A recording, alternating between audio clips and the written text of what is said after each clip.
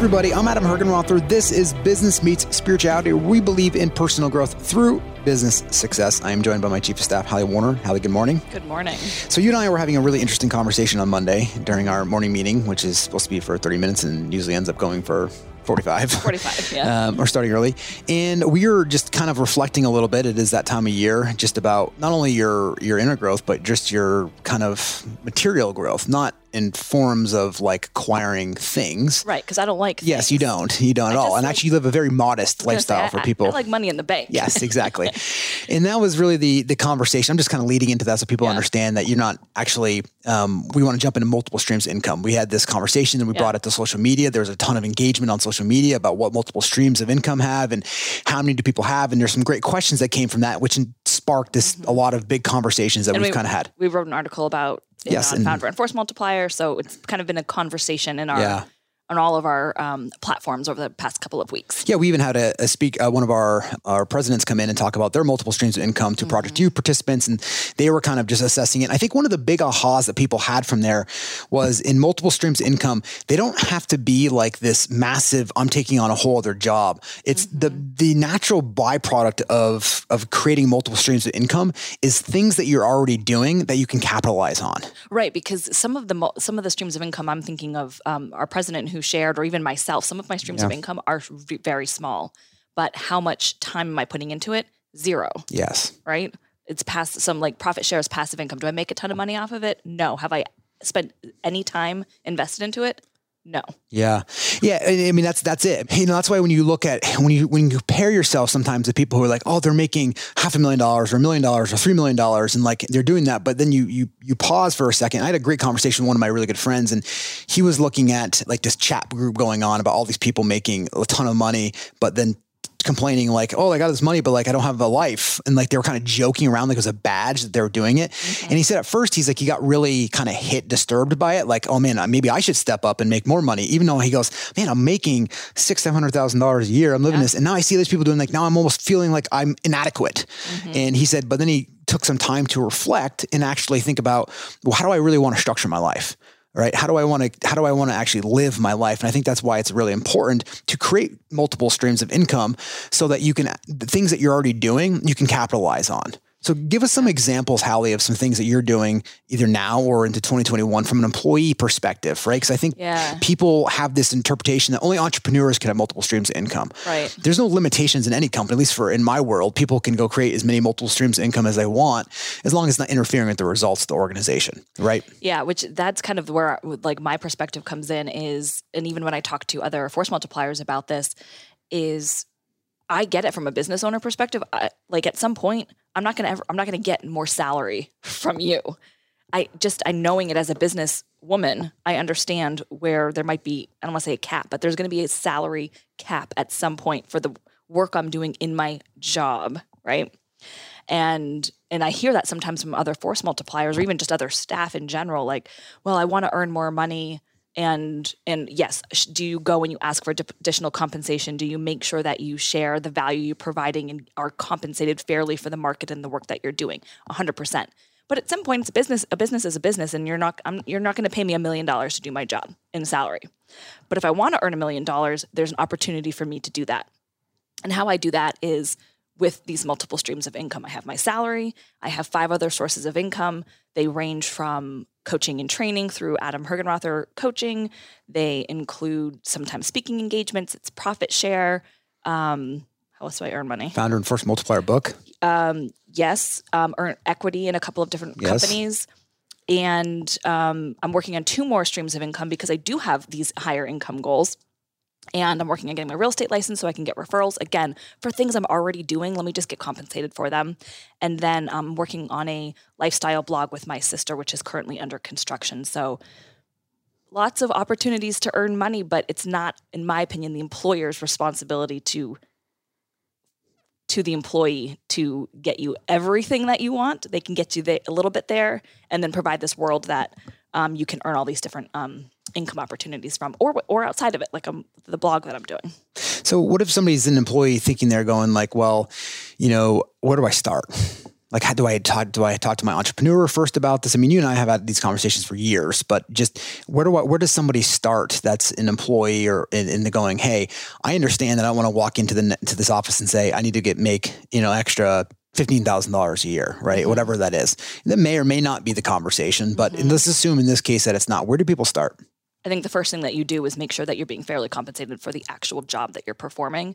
And that might get you another $5,000. So then you only have a delta of 10 that you need to close. And then I think you tap into what do you want and what do you enjoy doing? And if that really is your goal to get that 10,000, first of all, why? I always go back to the why do you want to earn that income? And then dive really deep into what are your skills? Can you do that within the company? Is it taking on a weekend shift at the front desk? Or is it coaching or training? Again, depending on whatever your skill set is and what you actually want to do, then you just figure out whether you can do it in the company, great. And if you can't, do it outside of the company. There's a million ways to earn additional income. I was actually, when I was writing the blog, I was like, great time. If you have some sort of area of expertise, great time to put a course online. Charge $10 for it, get a couple hundred people to do it, and then do that several times. There you go. Yeah. There's just so many ways to earn additional income. So with so many different ways that are out there, how does somebody narrow down to like the next logical one for them? I think it goes back to what are your skills and what do you actually enjoy doing? And that's not going to take like for me, I wouldn't want any of these additional streams of income are actually very limited with your time. Yeah. I pretty much spend no time on any of them, which is awesome. And because my main focus is my actual job. So I think, it just depends on how much time do you have. If you really love writing and you love creating content and you have 2 children, well, is there an opportunity for you to develop content, or when you're just hanging out with your kids, there's your content, you put it on Instagram, maybe you get some sponsorships and go from there. Yeah, and I thank you for sharing it from your perspective. I think as an employee, there's always things. I remember when I was an employee way back in the day, I used to come home from my job being like, what else can I do? Like, I was like, I'm just going to write a book. I'm going to do this. I'm going to do that. Like, I'm just trying to figure out other sources. Exactly. And it's just kind of like, it's not even as much as like the income itself is a wonderful byproduct of it, but it's almost as if you just want to create more. You want to be engaged and leaning a little bit more into life than just part of having multiple streams of income. That's why I love the way you said is like, what do you enjoy and what are your skills? It's just a natural byproduct of you investing into yourself. That is just going in different. It doesn't mean it has to be isolated to one particular business, right? It can be leaked over into many different things. I was going to say, I'll give you an example. Before I started working here, I worked as an executive assistant at a public high school, and it was a very 7 to 4 job, and that's all. So, and my salary was dictated by the school board. So there was no wiggle room in that. So I was doing these boot camp classes. I loved them. I loved social media and kind of PR, as you know, I love all that stuff. So what did I do? I started doing some freelance social media and PR for the boot camp gym that I went to. Yeah. Yeah, it's a great example. Yeah. And so then as an entrepreneur, right, you kind of look up and you say, okay, well, how do I create this world large enough so everyone can achieve their income goals in there? What you're also saying is, how can I create a world large enough so everyone can grow in my world? Because growth and income typically tie together. Now, there's going to be some challenges where you grow and your income may be going down for a second, but then it can come back up from the growth that's there. And isn't that maybe one of the reasons why you have multiple streams of income? Yeah. So when one goes down, maybe you lean a little bit heavier on the other one, depending on what's going on in the economy or in the industry or the market. Yeah, I mean, and so when you're thinking about this from an entrepreneur perspective, or even a divisional leader, when you're creating a world large enough, one of the reasons actually why we created a coaching company was to give people opportunity in our world to coach, right? It was also just a natural byproduct of what we love to do. I mean, I loved coaching. I loved teaching. I mean, when I first started teaching, I would pay to go teach. People forget that sometimes. And I would not pay the audience, but I would pay my way. I would pay the travel. I'd pay the airfare, whatever it was, just to go out there and teach.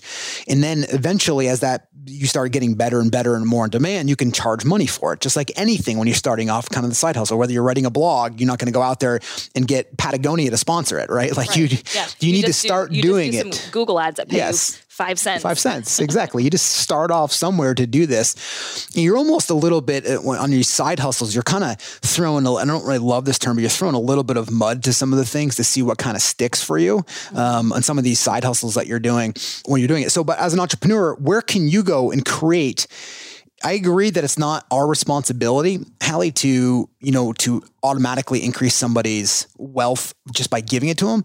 But I do think it's our responsibility as an entrepreneur to make sure that the opportunity is there for people to be able to grow their income. This morning, even this, and so I think there's a big distinction there. Well, because there's a difference, in my opinion, between the salary, which is to a certain degree dependent on the position and what the market dictates and what the company's budget is and all of that. And then there's these other income opportunities that are either from the company or from outside. Yeah, which is a way to get, it's like when people say, hey, I want to make $200,000 a year, right? It's like, okay, that's not like people instantly go, I have to pay him $200,000 in salary. No. Well, but I think it's so interesting that you say that from that entrepreneur perspective, because I work with a lot of employees of like larger companies, and that is what they're thinking is I need to make $200,000 or $100,000, which means I need my employer to give me that salary. That's because their employer hasn't created multiple opportunities for them to exceed that. Most of those companies might not be particularly entrepreneurial. I don't know. Well, you don't have to be entrepreneurial to go out there and coach if the available is there. To change your thinking about how you get income, I think is a little bit more entrepreneurial than maybe. I don't know if that's entrepreneurial because you're not really taking the massive risk. I think as entrepreneurship is taking a massive risk with your own money, you're only risking time here. So it's not really, I don't think it's an entrepreneurial standpoint. It's a different mindset for an employee. Yes, because they need to get out of the world of like, I work for somebody that's only going to pay me a salary. Yes, that's what I'm saying. Yes. I don't know if it's not entrepreneurial to go create multiple streams of income. You can call it that you want, but I think if I look at you have to have a slight entrepreneurial tendency or an entrepreneurial spirit to go create. I mean, but you're not creating. What if the world is like, I'm just thinking about in our world, a lot of our employees are coaching people too. Yes. And they're getting $3,000, $4,000 a month extra. Yes. On top of their salaries to do that. Is that really being entrepreneurial? I think all of those individuals are highly entrepreneurial. They're not entrepreneurs, but they are very entrepreneurial. Yeah. I mean, I think most people in general have entrepreneurial tendencies. Ooh, I totally disagree. I think because of the world we operate in, those are the ones we're associated with. But I think of my husband. No entrepreneurial bone in his body. Yeah, but what if there was an opportunity for him though? Nope. To be able to do that? Guarantee no. Yeah, even if somebody said, hey, I'll give you some extra money to go coach this group of people over here starting off. Nope. Yeah. Well, maybe I'm not going to argue with there, but I mean, I just kind of look at this as perspective as yes, maybe there needs to be an entrepreneurial tendency that people want to do this, but you don't have to be an entrepreneur to go out there and create multiple streams of income. Network marketing is a great example. You can create lots of different income, but you don't actually own the company that you're doing network marketing for. Yeah. But you have to have some sort of like entrepreneurialness to want to go, create followers and connect with some. Yeah. I'm not going to, fine. Yeah. I mean, so part of that, I mean, yes, you are, you're going to have some entrepreneurial tendencies, but I just want to get across to people listening to this as our audience is that you don't have to be this full blown risk taker as people hear and define the word entrepreneurial or even entrepreneur. You don't have to go out and take this massive risk, which is what I think prevents most people from in the first place. And so you don't also have to be born with these entrepreneurial tendencies before to go out there and do that. Cause you may be listening to this and say, well, I'm not really an entrepreneur. So therefore I can't do that. I'm not an entrepreneur. Exactly. So that was my point with kind of bringing that up. Like, I think that, so you just need to kind of reframe your thinking and unpack that a little bit as you're listening to this and saying, okay, well, how do I go and create an income stream without taking massive risk? The only risk that you really be taking is maybe time. Right. And then I think from an entrepreneur standpoint, from an ownership standpoint, is how do you provide equity, right, as a compensation package to your key employees, right, to tie them in, to give them opportunities, to give them additional income, to get them tying into it. Then how do you create profit share for your employees, right? So that profit share ends up adding up to a decent amount of somebody's salary. So you're giving even the employees who have no entrepreneurial tendencies, right, at least from an entrepreneur standpoint, you're willing to give back to profit share. So that's a secondary stream of income for these people. And I know for us, we like to pay that out quarterly, right? For our organization. And, last time we paid that out, it was, people got $1,000 to $6,000 for that quarter, really right? Cool. So it's just an additional income stream as an entrepreneur that you can create. And so how do you create that just from that level? So you're going to hear two different perspectives today, one from Hallie, one from me. And that is like, what is your foundational set of income that you have? Meaning like there should be a foundational set of amount of money that you want to make. And then anything above and beyond that, you should be willing to share. Are you saying you, the business owner? Yes. You as the business owner, like, and that may be, numbers are irrelevant because everyone has a different thing. It could be 100 grand. It could be 500 grand. It could be $1 million. I don't really think it needs to be above that, right? I think if that's probably more self-indexed if it's more than $1 million because you're, after a couple $100,000 of after-tax money, your life is not going to change. Your happiness factor from life is not going to change from the amount of money you make. It doesn't mean you don't want to go after it, but I'm just saying that. I always say, well, let me experience that. Yes. And then I'll decide. Yes. Or you could just use wisdom, right? But I get it. I mean, we all want to go taste that, right? Yeah. And we all want that taste for it. I mean, including me, right? We all get caught up in that. So anyways, my point is you want to create your foundational set of money. So if you're listening as an entrepreneur, maybe you say, okay, well, my business is making $100,000. You say, great. Okay. Let's create a profit share system for anything above $100,000. Your life's not going to change from giving it profit share because it's not going to kick into effect until at least $100,000 or more. Question for you. Yeah. When you say the business is making $100,000, is it the business or is it you, the entrepreneur? Well, I'm assuming that the entrepreneur is 100% owner. So if you're not 100% owner, then you just figure out what your foundational set of money is. And that may be $100,000. That means if you're a 75% owner, maybe the business has to net $150,000, right? And then after $150,000, you then start sharing the additional profit with people. Another question for you. Yeah. Just because the business makes $100,000 or $150,000, that doesn't necessarily mean that's what you're taking home. I mean, what if do you need to leave money in for reserves? Like, how do you determine what the business is making that, but then what's your income portion of that? Well, I mean, I guess what you're referring to is how much of that is cash. Yeah. Because income is going to be income. On. Yeah. Because income, whether you take that money or leave it in your account, is going to be taxed as income, period. Gotcha. And people refer to that as like a business. When they say your business made $100,000, they're not looking at it from a free cash flow statement. Right. They're just not. They're looking at it from an income standpoint from what that is. So yeah, then you just need to figure out what reserves are. I think whether you have reserves in there or you should have reserves in there, but whether you have reserves in there or not, once you have that foundational set of money, you should be building up reserves while you're building up that foundational set of money. And then you just figure out how much you want to live off. Right. So it's a great qualifying question. So maybe I want to live off $100,000, but my business needs to net $150,000. Yeah. So there's taxes and there's additional things that we want to put money into there. And so therefore I can extract $100,000 of cash every single year to be able to do this. So whatever that foundational set of money is, and I would use that as an after-tax dollar. Gotcha. Yeah. So you just know your tax bracket. Maybe it's 30%. So maybe it's $250,000, right? And that's a big one right here from a lot of people. And so then maybe you got to make around $500,000 in income to really to put some money away to pay after taxes. And that's going to give you somewhere between $250,000 and $300,000 in free cash flow to be able to use it. Then anything above that, then you can start sharing in the profits, or you're sharing in a higher amount to your employees if you want. There's different things that you can do from there. Creating another company where there's some maybe buy-in or some earned, or not even earned, but almost gifted equity in a different organization. Yes, exactly. Yeah. So then as an entrepreneur, then what else? Then look around and saying, where else could we go into? Think of it as the flywheel effect. This is why Amazon, by the way, is so incredible about what they've created, is because they went and they found areas that were going to cost them money, and they went and spun that off. It's called a flywheel effect, right? They went and spun that off as a profit center instead of an expense center. And so that's just, that takes a very entrepreneur to think that way, right? To go, because it takes investment, it takes capital, and it takes maybe a year or two to even get it profitable, versus just, it's easier to pay for $5,000 a month, right?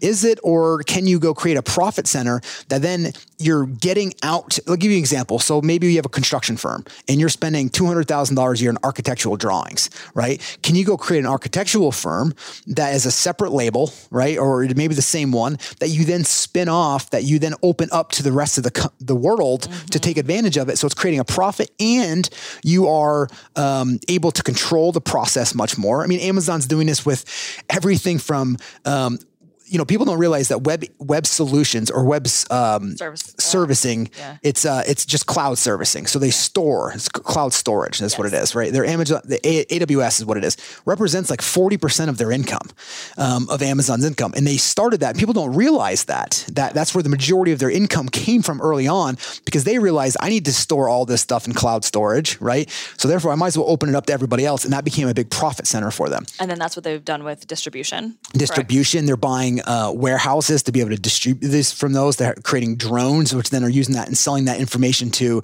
the military and to governments to have contracts that way. And then they're also now creating self-driving vehicles to do it. To deliver. They have Mercedes vans now. They have both. People or to deliver products. But I think eventually it'll be people with the probably Zoox. But I think that is for, I don't know if is that for riders? Yeah. I know, that's crazy. So again, they're spinning that off. So you can see the flywheel effect in those things. Yeah, it's a driverless car. It's awesome. Yeah. But they're also, that's right, because they were going to create that and then use that to actually drive and deliver packages to places. Then why not just deliver people? Exactly. You might as well. Yeah.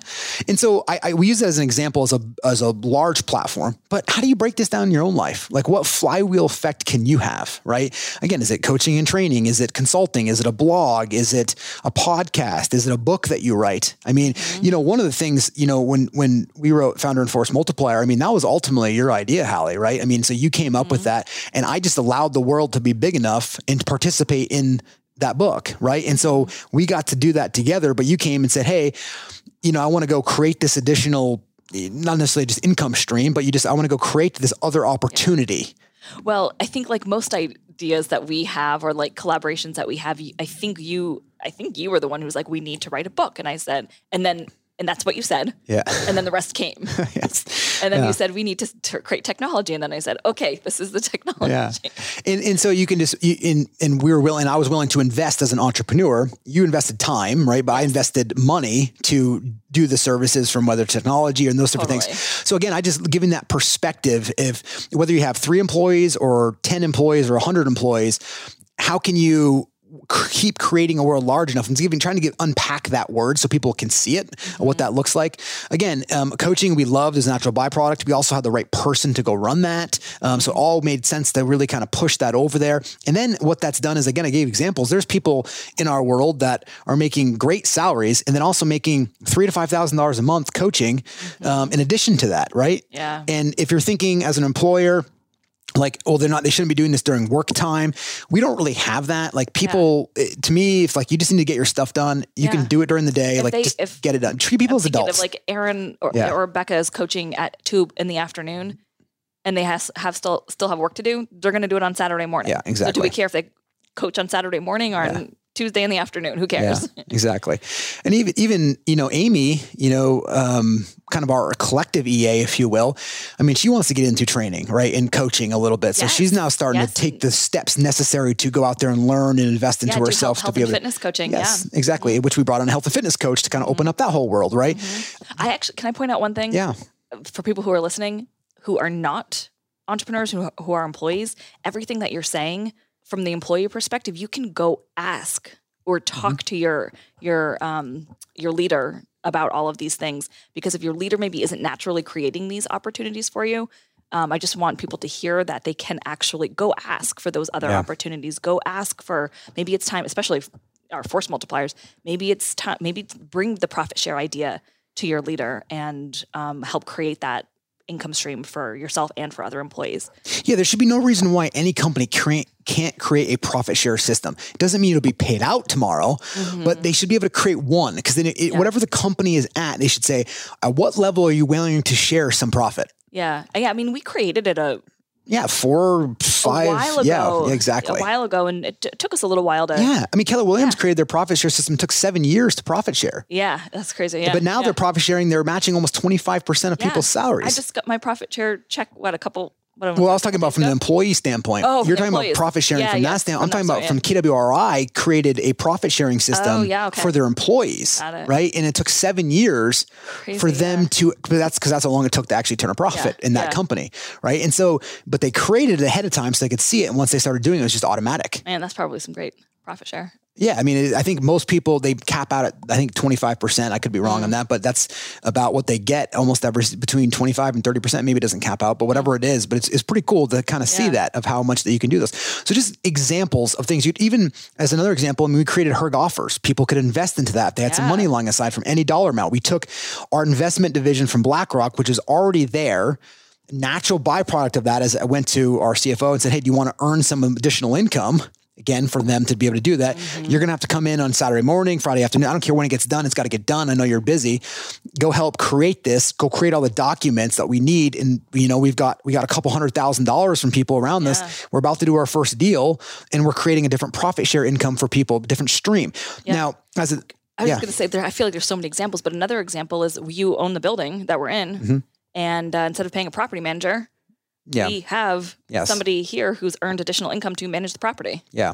I mean, we're working on creating a property management company so that we don't have to pay a property manager. Exactly, for our building. So, I mean, it's the same thing. So again, we're just giving examples from everything from starting something online to something that you're already doing and you're getting into. The goal is, as an employee or as an entrepreneur, how do you increase your world so that there are additional income streams? And then one of the questions that we got, which I want to tackle, Hallie, you want to read it? Yeah, I was going to just ask you that question. So, is it better to have all of these multiple income streams? Some might only make you $5,000 a year and some make you $200,000 a year. Is it better to have multiple streams of income, or is it just better to have one really high paying income stream? I think there should be one main source of income. I think if you look at most entrepreneurs and if you actually look at most businesses, they have one main stream of income. That might be giving them 75%, 80%? Yeah, probably 50%. Yeah, 50%. Okay. I mean, think about even like Microsoft I'm actually or Apple, thinking about myself, quite or honestly. yourself. Yes. So again, it's not like those income streams need to match what your current position is. So like you look at it and go, okay, you should have one core dollar amount that's coming in from, or one core business, right? And then when you start multiple income stream, you could say, well, if I can go make $5,000 doing this, but the thing is you're looking for is my time to get that $5,000 is, like you said in the beginning, is very minimal, right? Or you're already doing it. It's just now monetizing it somehow. Exactly. Right? It's like, as an example, like you getting your real estate license, you have no business, you have no interest in selling any real estate, but you're like, I refer people to our teams all the time. So you might as well get a referral fee. Yeah. I'm like, God, I've lost so much money over the years. I mean, it's probably 20, 30 grand a year. Oh God. Just by referrals. It was just a couple $1,000s last month for my parents. I know. That I couldn't collect referral fee on because I don't have my goddamn license. Exactly. And so that's what I mean. Like you wouldn't have changed anything because you would have just referred them anyways to our team. So you might, that's what I mean, like monetizing those things. And I think people are, if they're assistants or employees in real estate, that's one of the first things to do is get licensed so that you can start referring people. And then maybe you take a Saturday and you call some of your sphere of influence and you let them know if you want to go above and beyond, right? I know you're not going to do that. I will never do that. I'm just giving examples of other things that people could do, right? To be able to do that. So I think. But then why is it better to have those multiple streams than just one? Well, for one, if the income, I know the beginning part of my entrepreneurship career, when I was going out and creating multiple businesses, if I didn't actually have multiple streams of income, it would have prevented me from growing to the level that I wanted to grow. Because 1 month, here's where it gets good, and then here's where it gets bad. It's really good when all of your income streams are going well. Yeah. It gets medium or good when you have two that are not doing so well, but two that are carrying you through. It gets real bad when all of them are not doing well. And that's why there's a little, if there's risk associated with it, right? If you're writing a blog and it's not doing well, it's not costing any money. Yeah. But if you go and create, a property management company and that's not doing well, you have expenses, you have contracts, you have those different things. It could cause a loss, right? I mean, I created an organization this year that is probably going to cost me like 40 grand loss. Many reasons on that. Is that a tax write-off? Yes, it is a tax write-off. But it was something that it was a great lesson for me, and those things are good to have. So you kind of have these spin-offs, but I had plenty of income coming in to offset it. Here's the thing. If you're having to invest money into another income stream, which I think there's two different main income streams you should think about. One where there's no money associated with trying to extract additional income. Then the other income stream is one where it's just my time and the risk is time. That's it. So that's kind of the bifurcation of those two things. I think going back to the comments earlier, the non-entrepreneurs or less entrepreneurial will much more go, I don't mind losing my time. I'm not going to go lose my money. And so I think you have to decide, where do I start first? Which path do you want to go on? Are you more entrepreneurial where I'm going to go take my money and put it at risk? And remember the thing here, if you're investing money into something and you can't afford the negative cash flow, that's not an investor. That's a risk taker. And you're flirting with danger. And when you're an investor, just like I was in this organization, I can go and lose 40 grand. I'm not happy about it, but it's not going to hurt me. Right. And it's just one of those things. And so you need to understand that from the beginning about what road you're going down. I think most income streams for most people in the beginning should be about time, right? Yeah. What can you do with your time? Like you getting your real estate license is a minimal amount of one-time expense to pay for it, right? Yeah. And it's not going to cost you any money if you don't use it. And I was going to say that time thing, or like, what are you, just assess your life and what are you actually already doing that you don't even have to spend any more time doing, like the referral thing. Yeah. But you're just making or just the site that you're creating with your sister, which is going to be awesome, right? I mean, that in itself is really just time. For the most part. And there's maybe some minimal amounts of money to get things up. There's minimal expenses. But it's non-risk taker. And I think naturally, I just knowing you so well, that's the avenues that you tend to go down very easily, right? Which is, I think, a really good reflection of a lot of people because they don't want to invest their money into something else. Well, I was also going to say from the employee perspective, because this was actually a non-entrepreneur who asked that question originally about, why shouldn't you just go get one really high in salaried job or income stream? And to me, being slightly risk averse, it's, well, how secure are you in that job or that industry? 2020 was crazy. Like, what happens if that job disappears tomorrow? Yeah. Do you have any other sources of income coming in, even if they're small? Yeah. Because then let's say the referral thing, let's give that as an example. If all of a sudden Adam Hergenrother companies cease to exist tomorrow, I could just go all in on real estate if I had to real quick, right? Because I've already got my license. I already understand referrals and I could make something happen there quickly. And I like to have those choices and those options. Absolutely. And the different income streams to me just means opportunities and options, which I like. Which I think it's well said. And it's also a growth factor, right? It's also yes, the income is great to have that as a byproduct of what you're doing, but you're also learning. You're going to fail through some of those things. It may open up another door, right? This is an entrepreneur. When you go and you open up something, I'm actually thinking about this loss over here.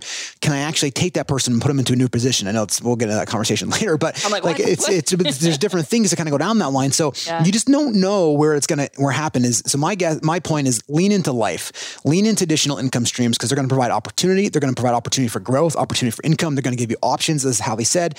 You just got to make sure that you start. So if you're an employee, go have the conversation with your employer or your manager. Or if they say no, where's your natural strength? Maybe you love mountain biking.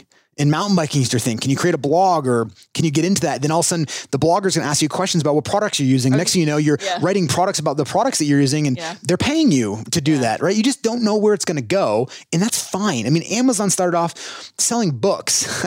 They've morphed, right? You will too. So the income streams is a byproduct. The income itself is, but really what's happening is you morphing and leaning into life by creating these additional income streams because they're going to give you options, flexibility, and additional choices in your life. Hey, if you like this episode of Business Meets Spirituality, make sure to subscribe to this podcast before you go so you don't miss future episodes. Or visit our website, adamhergenrother.com. That's HERGENROTHER to subscribe to our show wherever you listen to your podcast. And don't forget, never give up on joy.